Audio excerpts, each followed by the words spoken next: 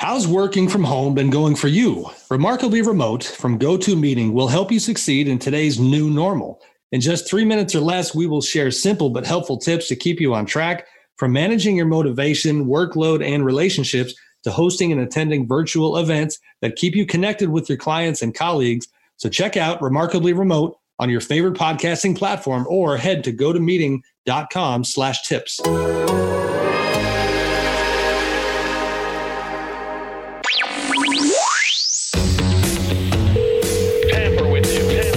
Welcome to Tampering with Sam Amick and Joe Varden. This beautiful game of basketball that we all love and talk about every single day. To be able to bring people together. What it do, baby?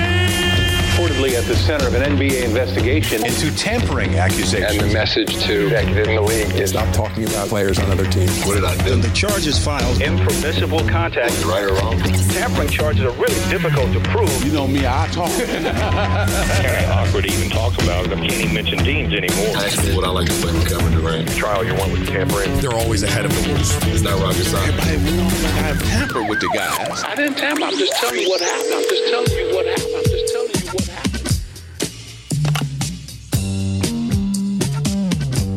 Hello and welcome to the Tampering Podcast. As always, I'm Sam Amick, NBA insider from The Athletic. We're doing the video thing yet again, another good guest this week here, as always, with my guy Joe Varden out in Cleveland. But Rich Kleiman, Kevin Durant's business manager and agent, executive producer of In the Water, PG County, a look at the basketball prowess of one of the kind of underknown places in this country that pumps out big-time basketball prospects. Rich, thank you for joining us. How are you? I'm good, guys. Thanks for having me on, man. I'm a fan of this podcast, so I'm excited to be on. Don't lie to us, man. We'll give you trivia. We'll ask you about it. It's an exclusive club. All right. Well, so do me this favor. Don't give me any trivia. I'm not lying to you. But now that I am, that means you are lying to us.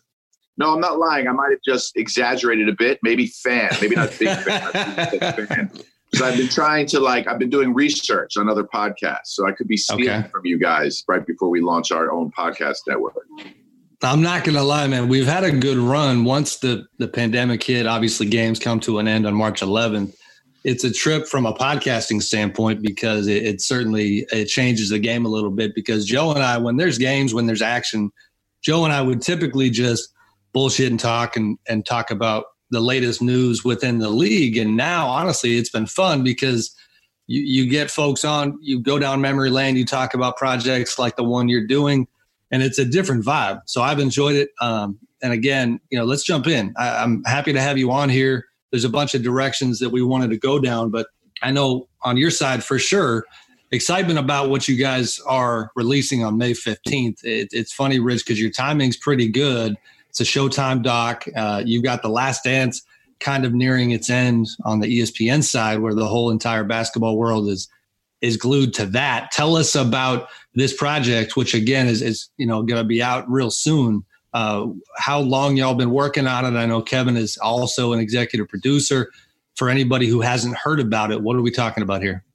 Yeah, and to your point, it's been an interesting time because you hate to ever characterize this period in our life right now as a good opportunity to do something. But, with the exception of trying to be as philanthropic as we could be in the last 2 months, which has been at the top of our mind, and trying to give back both in DC area, New York, nationwide, as a media platform in the boardroom sense, we were constantly churning out content. And then from some of our kind of docs and series, we were fortunate that a lot of the kind of finishing touches and the work that was needed to be done to get it to release is something you could still do in quarantine. So the last, let's say, 8 weeks, we've been really hard at work in finalizing this documentary, Basketball County. We ended up bringing an incredible music supervisor on that added a whole new layer. He's also from the county, so it's just another reflection of how much talent comes out of that area. And, I think people really enjoy it. I think it's for Kevin, Sam, his hometown is as important to him as anything. And I think every athlete to a degree shares that. But Kevin has always harped on it. It's the first few lines of his MVP speech was about just being a kid from Seat Pleasant, similar to when he first won his championship with the Warriors. And as a charity, all we do is focus on how to help the community he grew up in. So this documentary at first was like a gift back to the county. I mean, I think it was a story that needed to be told. It's not a small part of Maryland. It's actually it's an incredibly large county, but it's not very well known, and especially not known for the amount of talent that it's put out in the last 20 some odd years, longer, but really in the last 20, 25 years in men's basketball, women's basketball, football. So we really just took a look at a little bit of the history of the county, some of the reasons why we think the amount of basketball players that have come from this county is in such abundance, and then also leave it open to imagination, to, the idea that maybe it's just in the water and there really is no explanation for how many players have come from that county. But there's incredible moments that I think you guys, when you see it, you'll be like, I didn't even realize that this happened there, or this happened there, or he was from there. Then you talk about the Len Bias tragedy, Morgan Wooten and his kind of impact on basketball from that county. And it's really just an incredible story. And, I think our biggest goal is that people in the county love it. But like you said, we're at a time now where people are consuming content more than ever. So if we are able to get a bigger audience than maybe we normally would have gotten, and that ends up being a benefit, and that the county really gets praise that it's due, then it'll all be really worth it. But May 15th, 8 o'clock showtime. And, it's like a nice, easy watch. It's 50 minutes. We don't have 10 parts. You don't have to wait until the next Sunday. We're just done after 50 minutes, but it should be a lot of fun. Real quick, I know Joe wants to jump in, but to put some more faces and names on it, let me throw a few names at you, and you can keep the list going. So, because I'm sure I'm just scratching the surface. I got Adrian Danley, you mentioned, Len Bias, Markel Fultz, Victor Oladipo, Jeff Green, Quinn Cook, Ty Lawson. A lot of those guys on the back end of the list with ties to Kevin, and when he was coming up. Who else are we talking about here when you guys break it down? Steve Francis, Danny Ferry, Jeremy Grant, Delonte West, and then Rebecca Brunson, Elena Beard, Navarro Bowman.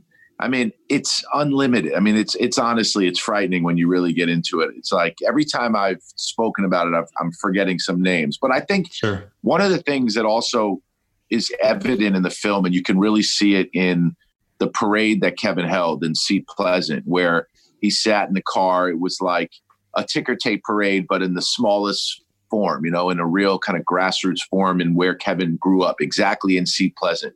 And what I realized that day, and really is emphasized in the movie, is you almost needed – you didn't need, but what added to all of this was that now one of the greatest players ever has come from this county. And I think that people thought at the time Len Bias had potential and a trajectory like that, but obviously that was a tragedy. There's been so many kind of street legends that never made it. There's been incredible D1 players and NBA players. But to make the whole story complete, you would hope that there'd be somebody that transcends it all. And obviously Kevin did that, and now it's opened up the ability to tell stories about all these other guys and all these other women from the county. And when we did that parade, you could feel it. You could feel like, okay, now he came back home.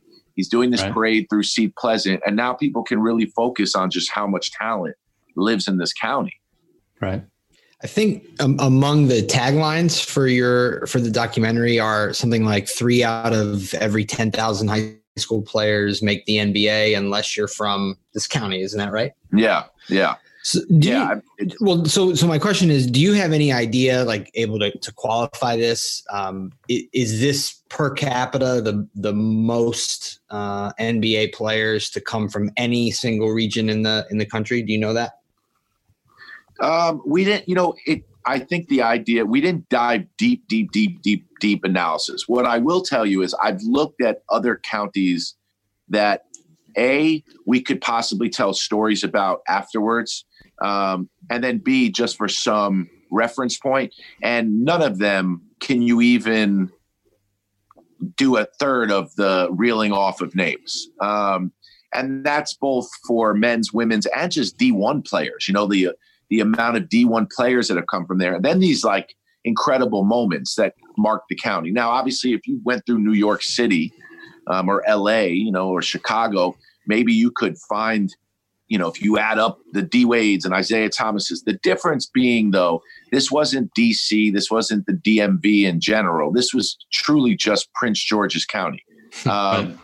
And the history of the county and just how people kind of pinpoint why they think this happened is pretty special in the movie. And it shows you some footage, like true documentary footage of things that were happening in the county, both during the time that Martin Luther King was assassinated, during the time that Kareem Abdul-Jabbar came and brought like a 78-game winning streak to DeMatha and ended up taking a loss there. And then I don't know if you guys remember the Capitol Classic that was in the 80s and 90s, where it was like all the best high school players in the country versus the DC players. And the DC players won 6 out of every 10 years or something like that. And it was like Michael Jordan played, Magic Johnson played, everybody played in this game.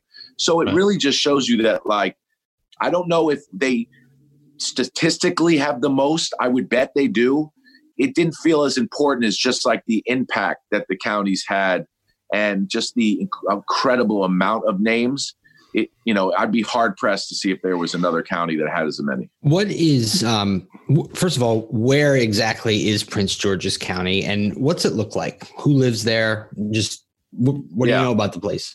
Well, it's in Maryland. The highways and stuff it's off of, again, I should know offhand, but I don't.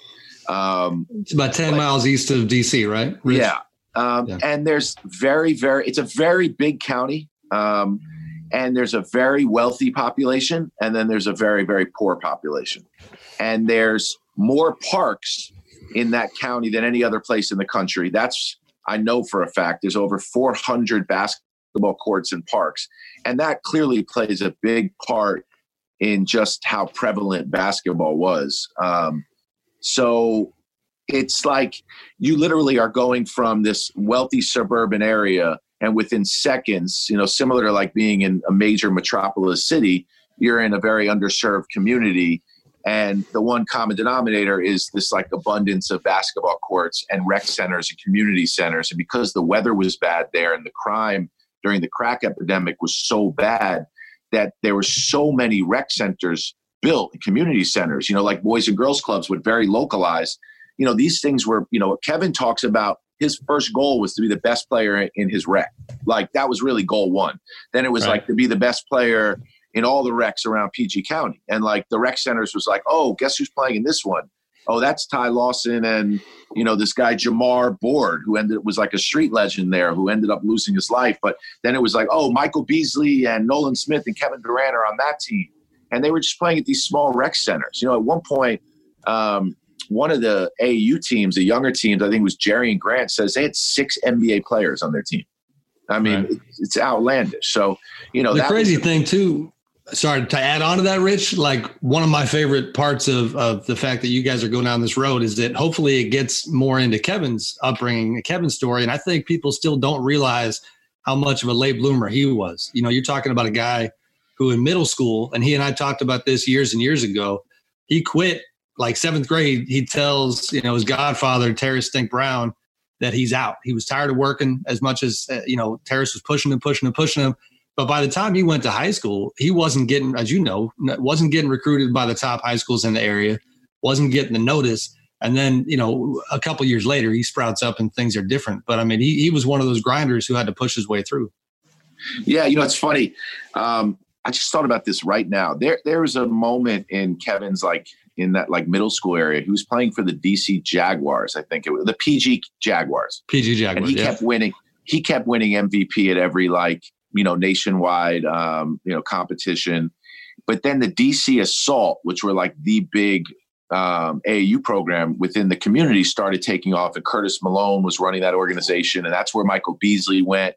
And it's where I think, Oladipo was, and the Grant brothers and Nolan Smith. Kevin stayed on his local team, the Jaguars, which is so funny if you think about it, because everybody's constantly in perpetuity going to give him a hard time about leaving Oklahoma City. He didn't bail. That's what yeah. But, so I think that he didn't get a certain amount of recognition and attention maybe as much because he was still staying in his local like community rec center and playing.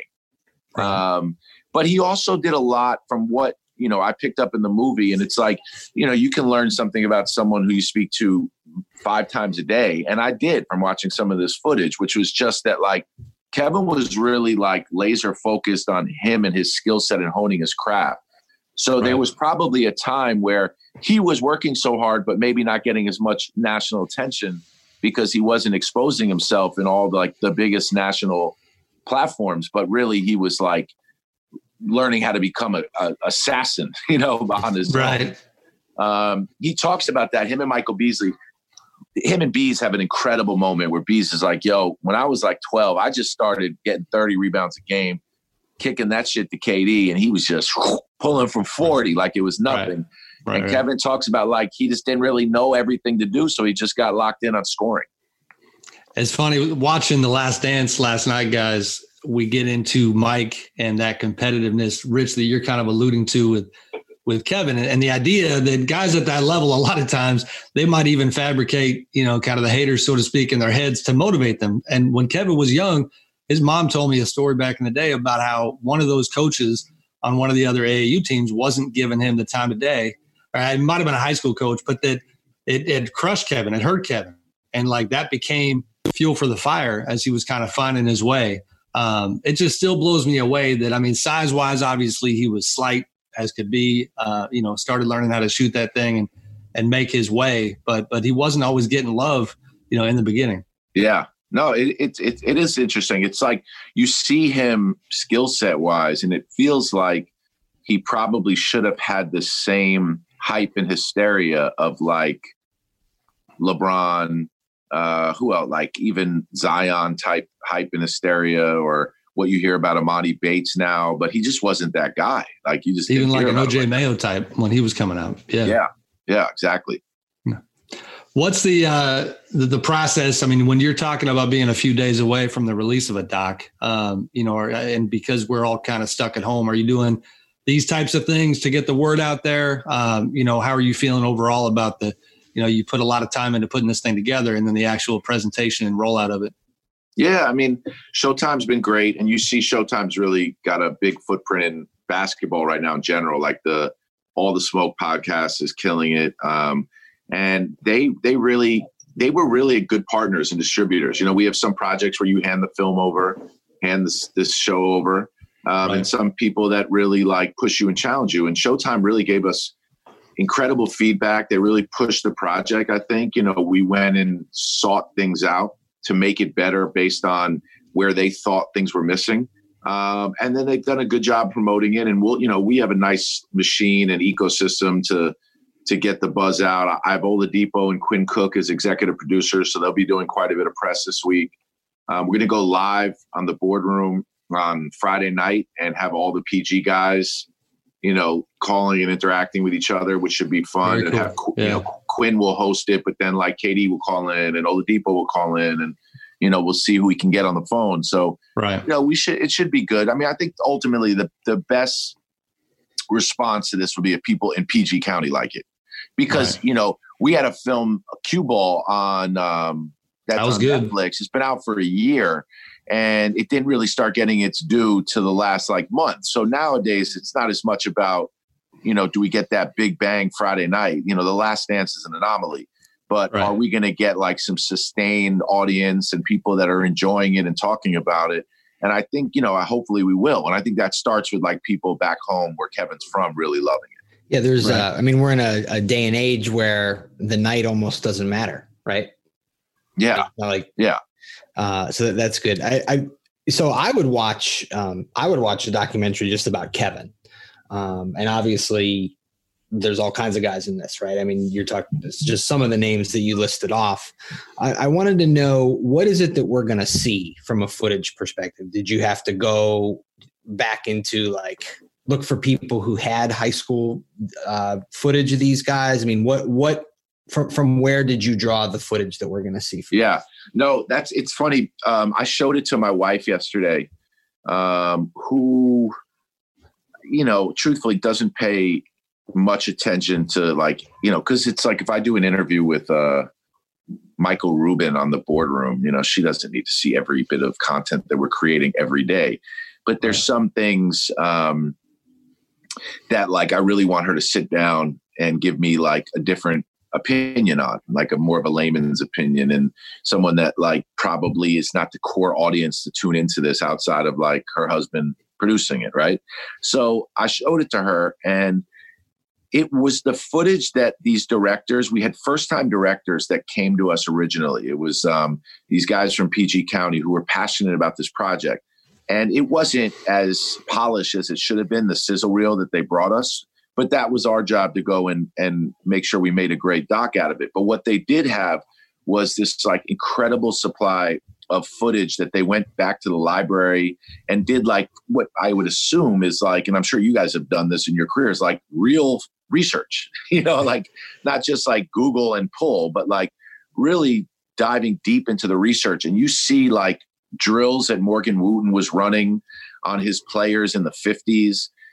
It really, really like emotional and like in kind of impactful footage of them announcing on the loudspeaker when Martin Luther King was assassinated. You know, there was just no way to communicate information back then. So like to see that in DC showed you what went on in DC, and then how people then broke out into the suburbs of PG County to get away from the hysteria that was going on within the city.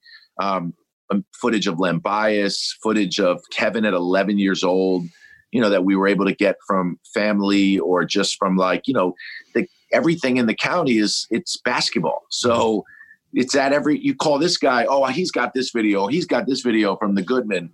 So these guys did a really good job of just like accumulating all of it. There's some, you know, like watching the news story break when Len Bias passed or when Curtis Malone was brought up on charges, and hearing those things again. You know, I think some of these docs now, the access is so great that some of like the more traditional kind of true like documentary footage that like you like associated with docs we saw when we were younger really worked in this film. You know, like it wasn't just like NBA guys. Like in the beginning, Kevin and I were thinking like, man, we need more footage of hooping.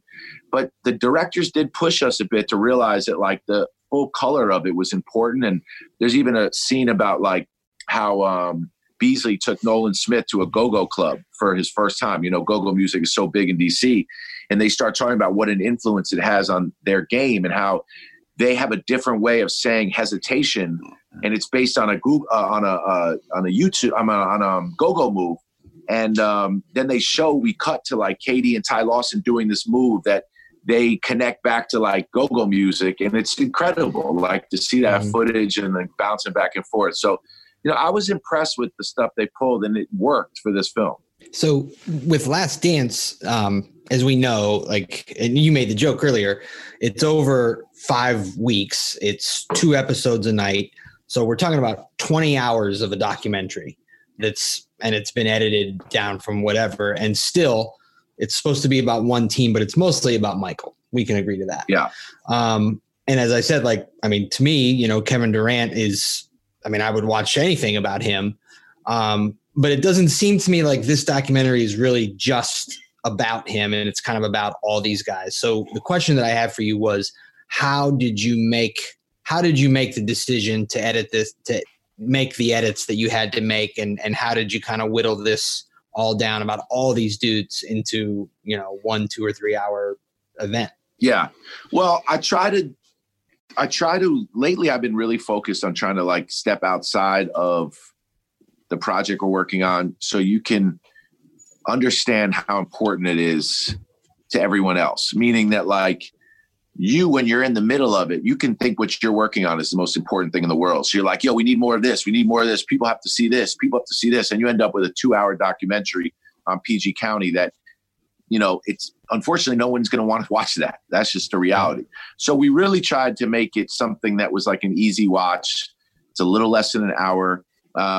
And KD is a part of it because he is the best basketball player to come from the county.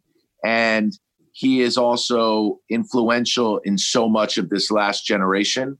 And it ties so closely into 3 or 4 other guys, which shows the like the bond that they have and how it runs into the league to this day. So you feel Kevin's presence throughout, but there's good portions of the film where it's like, oh, I'm not watching a Kevin Durant doc. Like, I'm really not. I'm watching a great doc on PG County. And there's people like Quinn Cook's story, and Quinn Cook in general is just like such an incredible person, and he's infectious to want to be around and listen to stories about. So, you know, he played a part in it. The different figures in basketball, and then hearing Kevin comment on it it's like you keep Kevin in it to some regard throughout, but it's also about them. But there is a real part at the end about Kevin's speech. And that, again, like I said earlier, it kind of reinforces the full circle of like all these things that happen from the county. But would any of them even have known if KD didn't get to where he was, you know, and that kind of feeling that you get. Rich, let's hit the rewind button real quick. And it's funny because something you just said, when you're doing a doc, you have to think about the wider audience, right? So in that vein, as we sit here talking with you, even though we have this like, you know, hoop-centric, hardcore style podcast, for anybody who doesn't know your story and kind of how you and Kevin got together, I don't know where you want to start, but I mean, you know, 1 minute you're working with Roc Nation, running with guys like Jay-Z, and you're on the music side of things. And I forget all the details therein when it comes to you connecting with Kevin. And so now, I mean, even sitting here talking about this doc, you know, so much of what you do is your partnership with him. I mean, that is the kind of transition we don't often see. Take us through that a little bit. Yeah. I mean, one thing that's been consistent throughout is that I've been like a sports fanatic since I was born. I was a New York sports fanatic. I knew everything about the Knicks from as far back as I could remember. I followed sports like it was the Bible. And I wanted to be around it. And I wanted to be somebody and be regarded. I was always kind of like obsessed with being really regarded and successful in business. And liked the energy that I felt when I was in like the Garden, and I would watch people schmoozing around courtside. I was like, if I can't play, I want to be all up in this mix down here. But I didn't work that hard as a kid. I just like tried to hit home runs, and I just tried to swing for the fences all the time. And I was very connected. I always leaned on making a network and keeping that network close to me and having as many people to learn from and build with. But there was no real entry point for me into sports as a kid. And the first entry point in and kind of like my entrepreneurial endeavors was to do music on a show called The Life on ESPN.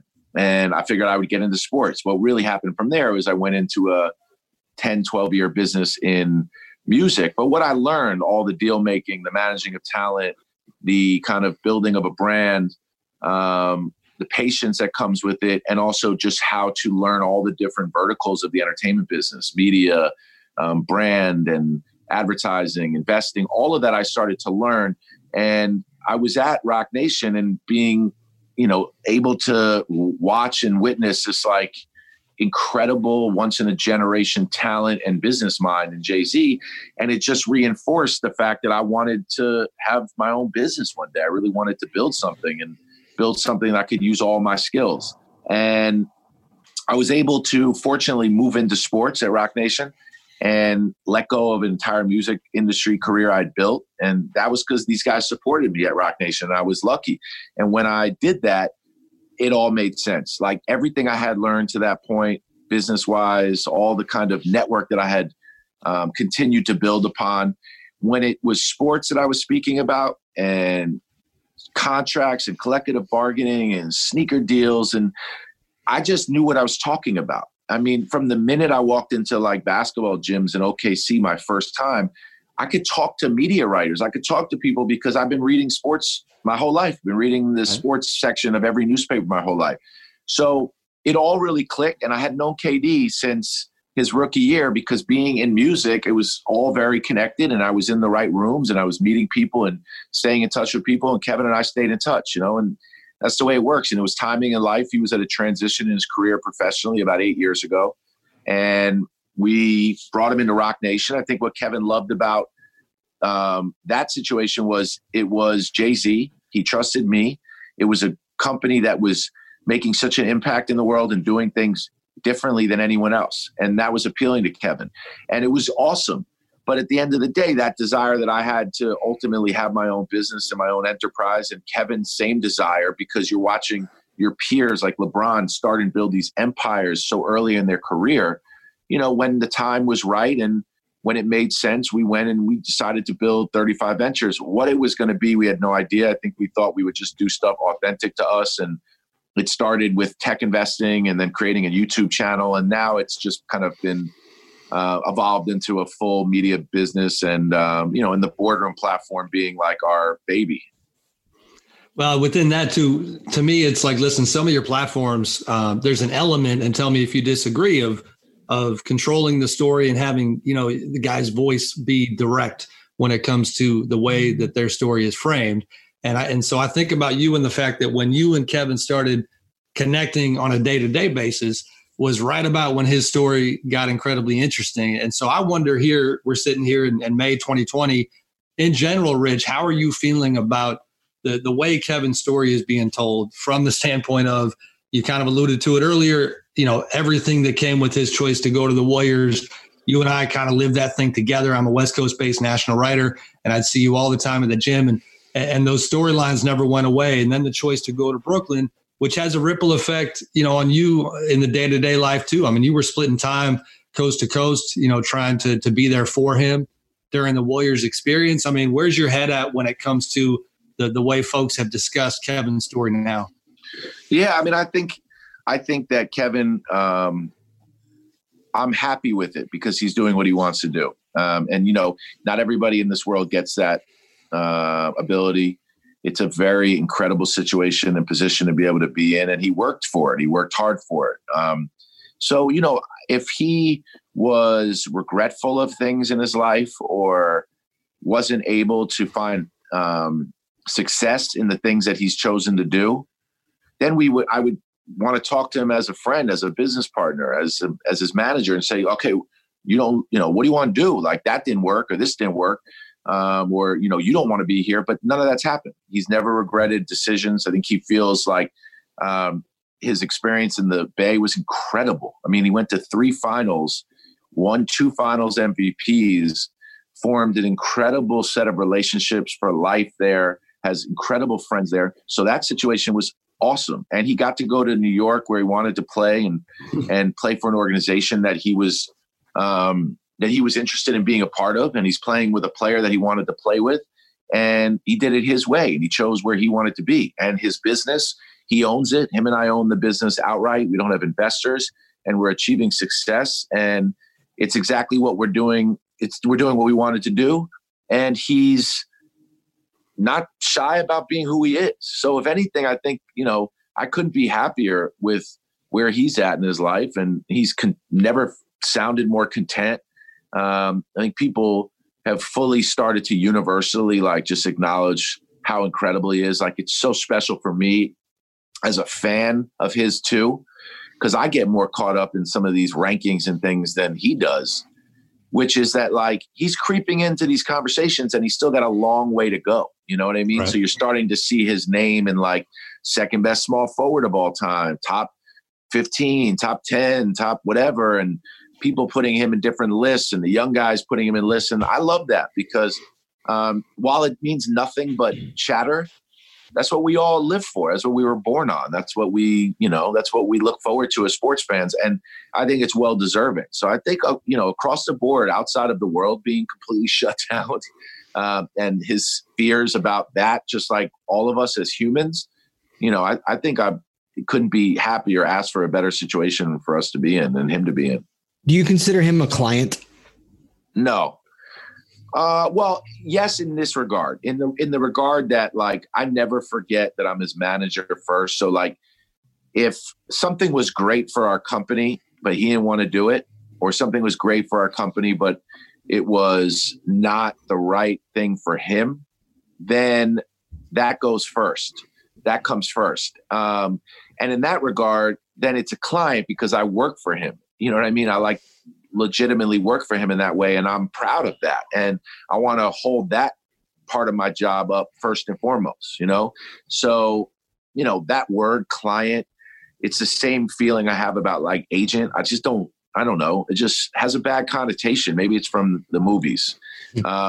But in terms of like, if you ask me to describe one adjective first, it would be my friend. I mean, you know that when we're like legitimately, you know, we're family. And, you know, when you get the ability to work with people that you feel that way about, and that you're that close to, then, you know, it makes it all that much better. And I'll tell you, and I'm sure it's similar for you guys to some degree, we're really lucky that we are busy working in the middle of this quarantine, where without our work, we'd probably go crazy. Without our work, we would, you know, we have very little kind of to do. You know what I mean? Like, what are you doing during these times? And the fact that our work involves sports and talking and creating, you know, we're all lucky. So, you know, I think I think that like the only time I want to make sure that Kevin remembers that I'm his manager first is if I hear hesitation in his voice when we're talking about something.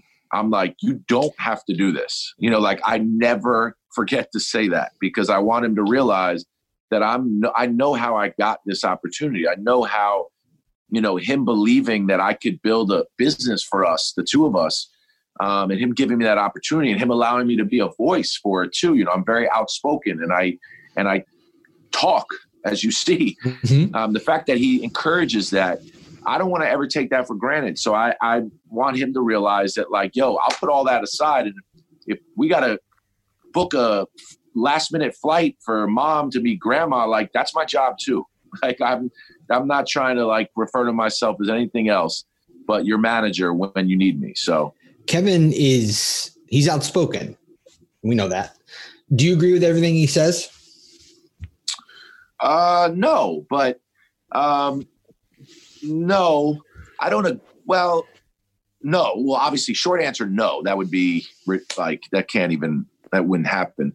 But I've never been like, in terms of basketball, we share a similar mindset, and he's taught me so much. Like, I thought I knew basketball and I thought I knew the game.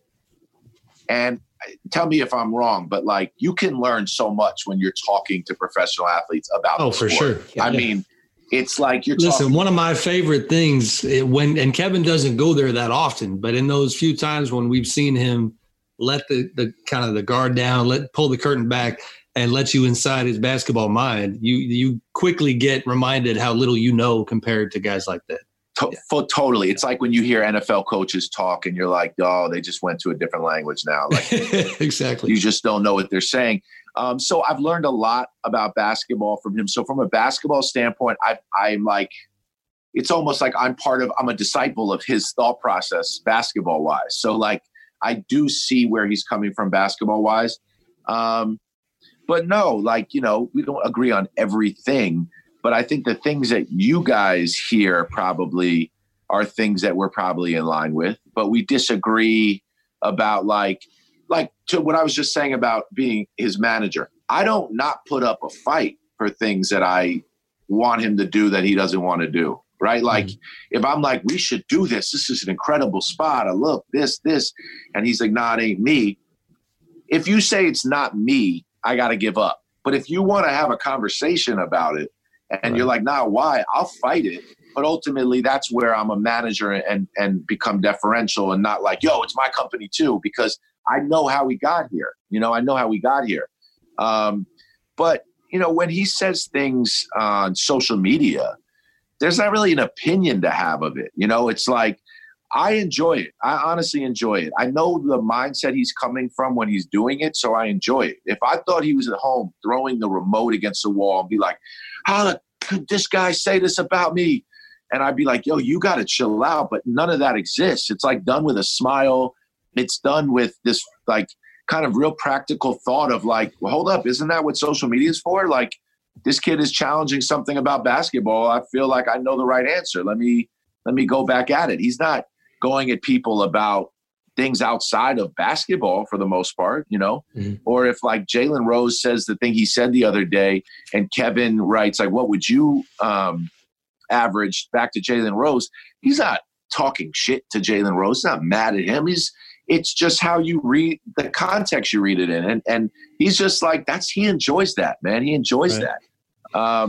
So yeah, I mean, not really, but when we're homies and we're hanging out, like, yeah, I'll disagree with a lot of things. All my friends say. So Rich, one thing that he didn't respond to, and I'm curious what your perspective is on, and I'm not trying to go back down the Warriors road, but this is recent, and this is Draymond's been talking a lot lately, and you and Draymond have a good relationship. I have no reason to think that's changed. You guys were pretty tight all the way through that Warriors experience, and I keep thinking to myself, man, I wonder what is going through Kevin's mind when he hears Draymond talk about the free agency aspect, and not even necessarily the Warriors story. Here's the question. When you hear a high-profile player like Draymond essentially saying, and I understand the emotional part of it on his side, but saying that he believes that Kevin should have given them a heads up going into that final year about what he was going to do, to me, it's a fascinating conversation because you have two layers of it. You have the Warriors situation and everything that was unique to it, which obviously that's the filter that Draymond's going to look at it through. Then you have kind of the macro discussion about that I try to remember is let's not forget that this is free agency, and obviously every player has a right to decide what they want to do when that time comes. I was a little surprised that he went down memory lane like he did a couple of times. How did that hit you, and what's your view there? Well, look, I think Matt Barnes and Steven Jackson, and you guys can attest to this as interviewers, they did a great job because they got him to talk about the experience in great detail for a long period of time, So I think, I don't think Draymond got on that show with the intention of being like, let me dive deep into the final year of Kevin's tenure with the Warriors. I think that they got into a conversation. That being said, I think that it was probably one of those things where there's just so much conversation around.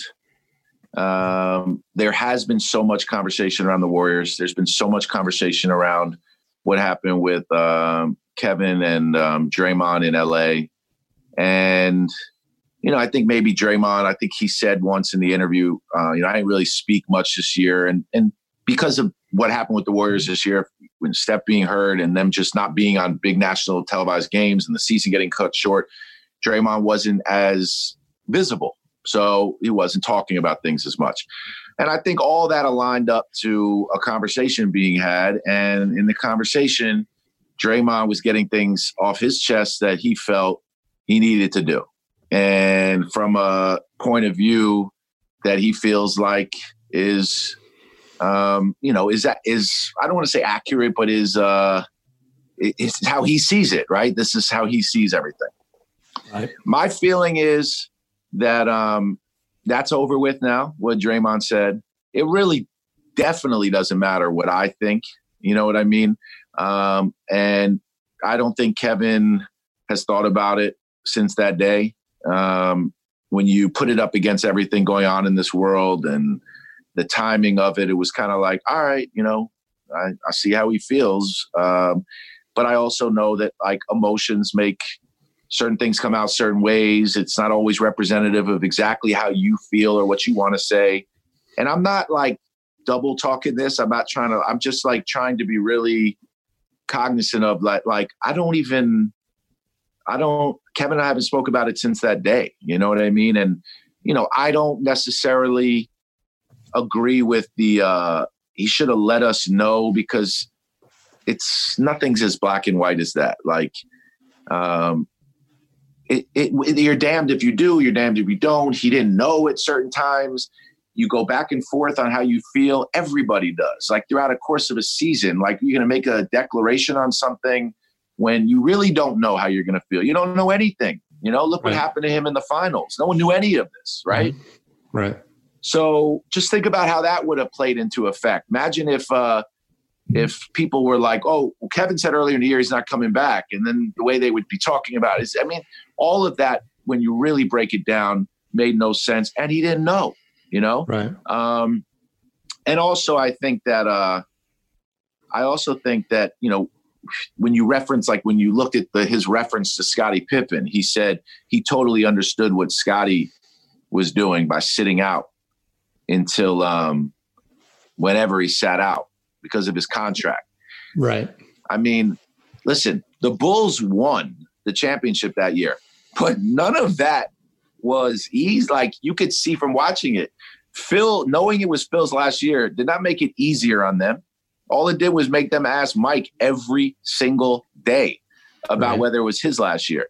Right. Scotty sitting out till February, all that did was make them ask Mike every day about how he felt about it. So not quite sure it was actually easier on the 98 Bulls because everyone knew what they were in for. Right. You know, so like, let's say Kevin did say that in the beginning of the year, which again, he didn't know. But let's say he did say that. How would that have been easier on anybody? That would have been question after question after question after question. Right. Nothing would have went away. They had KD damn near signed on the Knicks already, and I was going to be the GM already. So that was all untrue. So it's like you couldn't avoid any of it anyway. So, you know, I don't think it had anything to do with that. I think that, listen, people have different emotions at different times. Like you said, I have been friends with Draymond for a while now. So it is what it is. And nobody's losing sleep over it. It's over. It's just, you know, it was a lot of info. Now, my recollection of this could be wrong, but I think I'm right. The sentiment that Kevin had kind of always given at the start of last season was, like you're saying, either I don't know or I might not come back. He acknowledged that there is some question to this. Whereas LeBron, when he was here his last year on media day, I basically had asked him, like, listen, before you said that your intention was to retire here, is that still your intention? And he said yes. And we all agreed. Everyone knew that he was either going to leave or he might. But he never said that.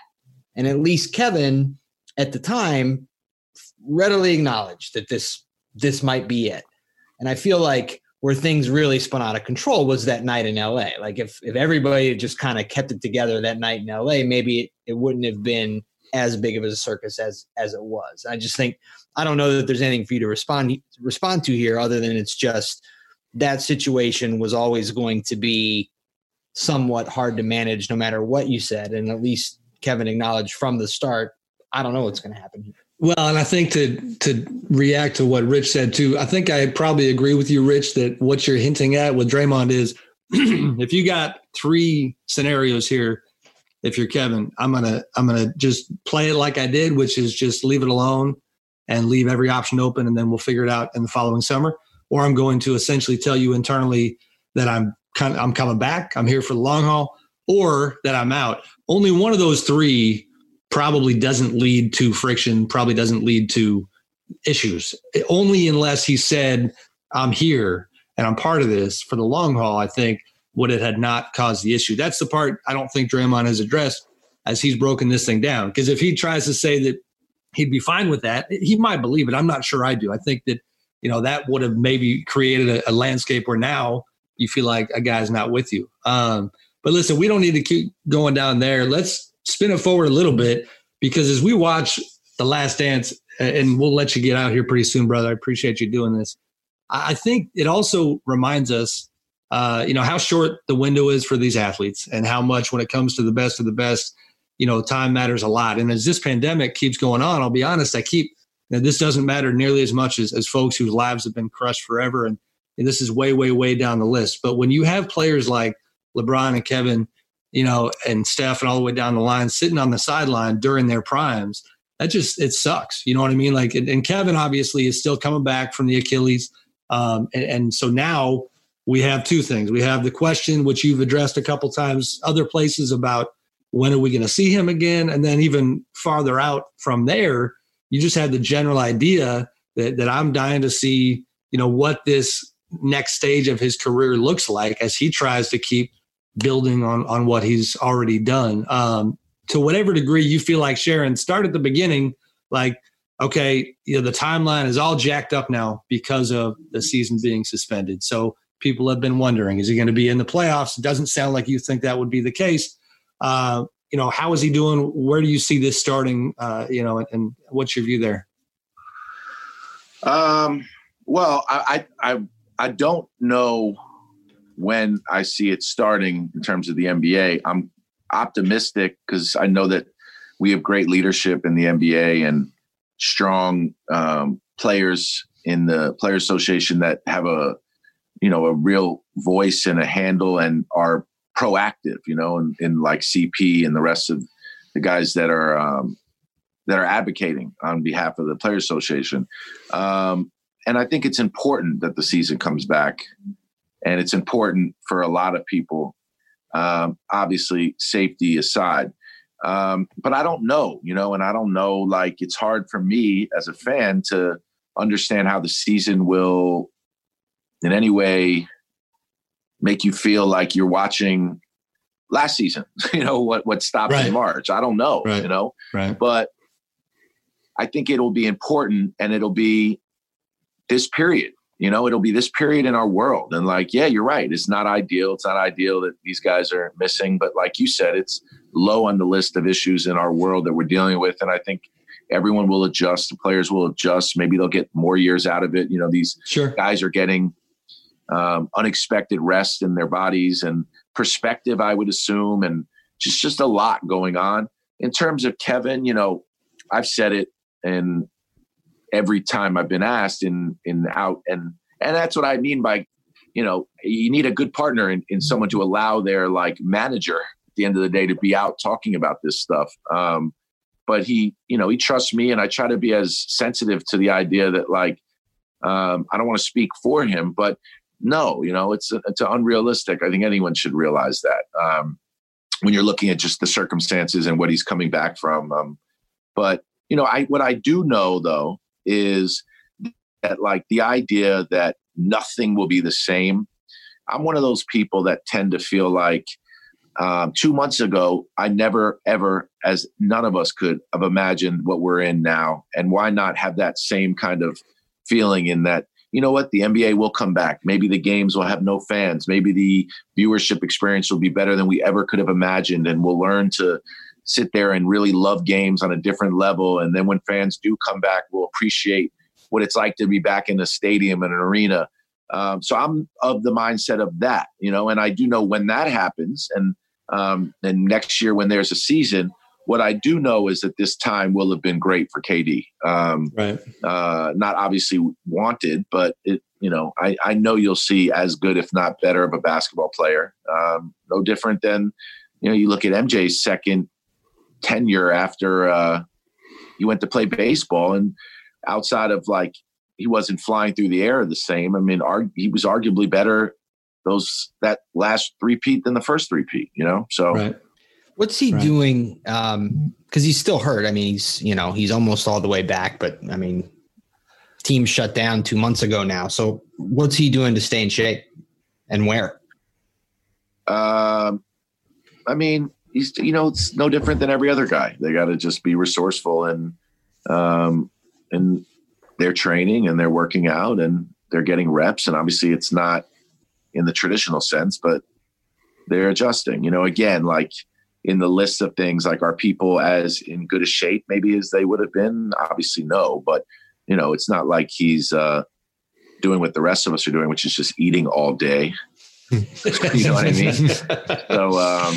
So yeah, no, he's good. He's fine.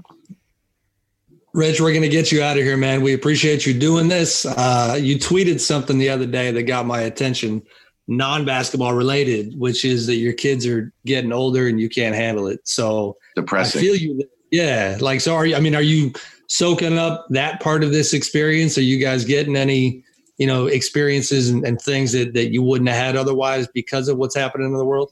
Yeah, definitely. I just said I took a walk yesterday with my wife and my two kids, which even that, like, those aren't things that we were all doing like that pre-corona, like a walk, Right. And I was saying to them, like, we probably have more memories in the last 2 months than maybe in the last 10 years. And that doesn't clearly mean like I wasn't like I was on the road checked out from my family.